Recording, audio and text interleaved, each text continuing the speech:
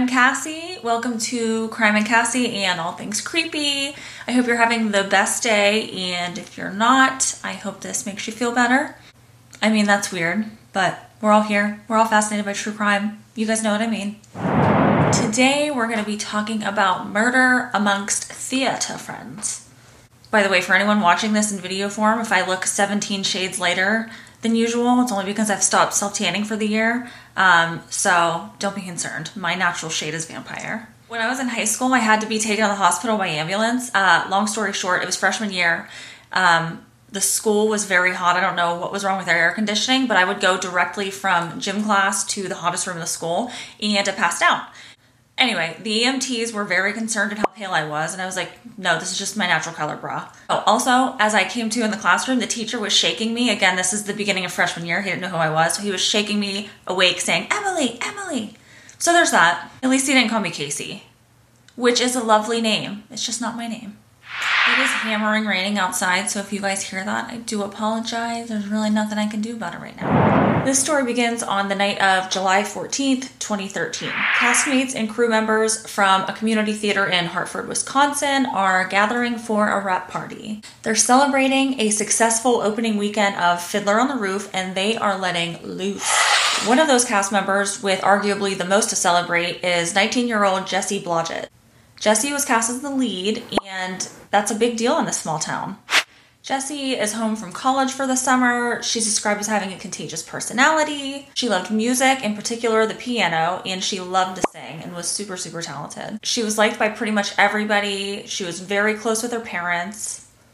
She also has a tight-knit group of friends from her high school consisting of Jessie, Kelly, Dan, Jackie, and Ian, who also happen to be a part of that community theater. So this rap party is a pool party, and as I mentioned, they're getting their party on. They're getting all cozy and flirty with each other, but some people are getting a little too cozy, you know what I mean? In particular, a couple of older men. Randy, who was a dancer in the play, and Jerry, who is the pretentious director of the play. Needless to say, Jessie is uncomfortable with these bozos and eventually leaves the party around 12:30, 1 a.m. with Kelly, and the two of them make plans to see each other the next day. Lunchtime the next day, which would have been July 15th, 2013, Jessie's mom, Joy, returns home. She and Jessie had planned on having lunch together that day. When she gets home, she goes up to Jessie's room, and there she discovers her 19-year-old daughter is blue with ligature marks on her neck, and she's unresponsive. She realizes her daughter is gone. She calls 911, and I'll tell you, it's one of the hardest things I've ever had to listen to. It's awful. It's gut-wrenching. You can really feel her pain in it. It's horrible. Jessie and her parents were incredibly close. She shared more than most do with their parents. Her dad, Buck, is understandably devastated, and he starts to wonder whether some tree trimmers they had hired to trim a tree right outside Jessie's room could have returned to the house. But Joy then remembers that Jessie had been upset when she had returned from that rap party the night before. Joy tells investigators that she had waited up the previous night for Jessie, and when she got home, she told her about these older men at the rap party and how uncomfortable they had made her. Investigators find that Jessie had actually written in her journal about that night and about those older men in question. I think I'm being corrupted. I think certain men are taking what should be platonic love and perverting it into a competition. I am not helpless. I will recognize problems and confront them without fear. God be with me. This, by the way, is so eloquently written for anyone, but a 19-year-old, wow. And to be that brave. Investigators find that there's no forced entry, but Jessie's mom said she often left doors unlocked because of how safe their community was. Jessie's murder had been the third murder in 100 years in Hartford. Investigators question Randy, but he says he was just joking around at the party and meant no harm.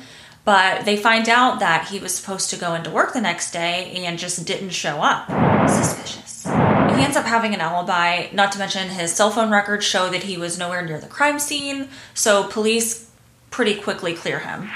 I mean, the guy was probably hungover from a long night of harassing 19-year-olds, so that's probably why he didn't show up to work. They end up clearing Jerry, the director, as well, but still, maybe stop shooting your shot with 19-year-old girls and creeping them out. Meanwhile, that tight-knit group of Jessie's friends start to gather at her house. That had always kind of been like the hangout spot for them. I feel like Jessie had cool parents.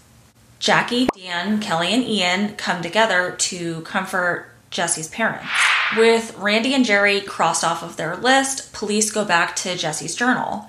They notice that she had referenced her good friend Dan, who she had actually dated years earlier while in high school. She writes that Dan had thrown her for a loop when he tried to kiss her and that it had brought up some emotions. While all the events from Jessie Blodgett's murder are unfolding, a different crime is being pieced together in the nearby town of Richfield, which is about 10.5 miles from Hartford. July 12th, just 3 days before Jessie's murder, a woman named Melissa was walking her dog in Richfield Park, and as she made her way back to her car, she could hear someone behind her. As she turns around, she's confronted by a man with a knife. He tackles her to the ground, a struggle ensues, and somehow she manages to get the knife from him. Her hand is badly cut, but she's able to get away, and she's even able to give a description of the man and the vehicle that he was driving. She described him as a white male, 18 to 20 years old, about 6'2", 210 pounds, light blonde hair but very fair skin, and plaid shorts. She also said he was driving a blue Dodge Caravan. Based on the description of the van and the composite sketch, a patrolman at Richfield Park remembers seeing the van and running the plate. They go back and check, and the plate is registered to the Bartelts. They have a son named Daniel Bartelt, or as they call him, Dan. The same Dan in Jessie Blodgett's close circle of friends who Jessie had written about in her journal. At the same time, investigators are closing in on Dan as the attacker at Richfield Park. He's at the Blodgett's house, comforting her family, reminiscing about her, when his phone rings. It's the investigators from Richfield, and they want to speak to him. He says, okay, and never asks what it's about. He tells everybody he just has been called down to the police station, and everyone basically reassures him, oh, it's just that they have to interview everybody in Jessie's inner circle, and that's all it is. Daniel initially denies being at the park at all, but investigators are like, we know you were there, buddy. We have multiple witnesses. Finally, Dan breaks and says, I just wanted to scare someone. When police ask him where he just came from, he explains he just came from the Blodgett's house. They're stunned to say the least, but they start to ask him questions about Jessie. He's like, yeah, we were friends, we used to date. Investigators ask, what do you think happened to her? He says, I think she was raped and murdered.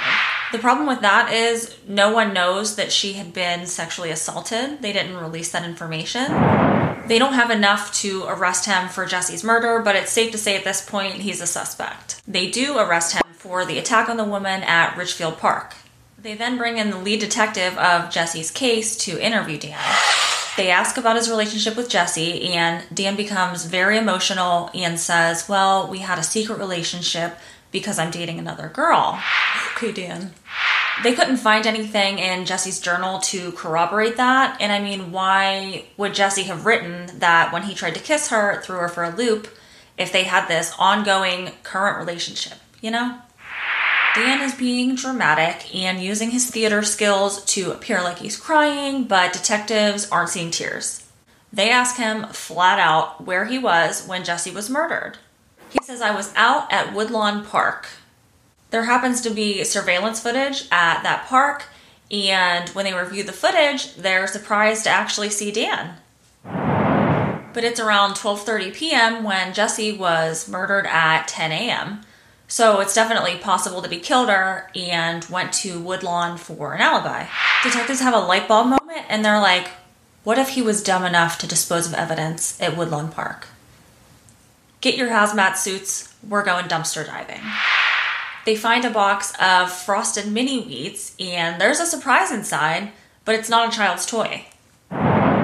They find ropes, as in something you might use to strangle someone or restrain someone, and a bunch of wipes with blood on them.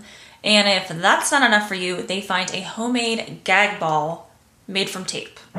They take these items and compare them to the marks found on Jessie's neck, and it appears to be a match. They get a search warrant for Dan's home and the van that he had been driving, and they find a book called The Interpretation of Murder by Jed Rubenfield. They also find searches on his laptop about serial killers, and who does that? Not me. What's insane is they found basically a snuff film where someone breaks in, sexually assaults a woman, strangles her, and then washes her body in a bathtub. Now, Joy indicated that Jessie had been wet when she found her. They take Dan's DNA and they compare it to the ropes found in the cereal box, but obviously that takes time. So meanwhile, they're asking Jessie's family and friends about Dan, and they're all like, no, it couldn't have been Dan. He was a straight A student, he was a good kid, he loved Jessie. But the DNA evidence comes back, and there's no doubt, only 2 profiles are on the ligatures, Jessie's and Dan's. After everything kind of sets in, Jessie's friend, Jackie, recalls an incident that Jessie had told her about only about a year before her murder. She said that she had woken up and found Dan standing there watching her. July 31st, 2013, Dan is charged with the first-degree murder of Jessie Blodgett. They surmise that after the failed attempt on attacking Melissa days earlier, and after being rejected by Jessie, he went to her house the next morning. They think that he knew the house and that Jessie would be home alone, and he just thought she was an easy target. The jury finds him guilty after only 2.5 hours of deliberation. Dan never admits to murdering Jessie, and even says in court, "This orange jumpsuit and these shackles don't make me guilty." And the judge says, "No, the evidence makes you guilty." Mic drop. Police think if he hadn't been caught, he would have gone on to be a serial killer. And thank God, because I feel like if I saw this dweeb, I would not be intimidated at all. You just never know. So keep your guard up, ladies. Fellas too. Jessie's parents are left devastated, and like I said, that 911 call from her mom and to hear her dad give interviews, it breaks my heart. But they managed to turn their tragedy into something positive. They started Jessie's legacy project called Love is Greater Than Hate, aiming to end violence against women and having people choose love over hate. I think that's so amazing, and I don't know, I want to give them a hug. You can find more info on Jessie's legacy project at theloveisgreaterthanhateproject.com. This was Crime and Cassie and all things creepy.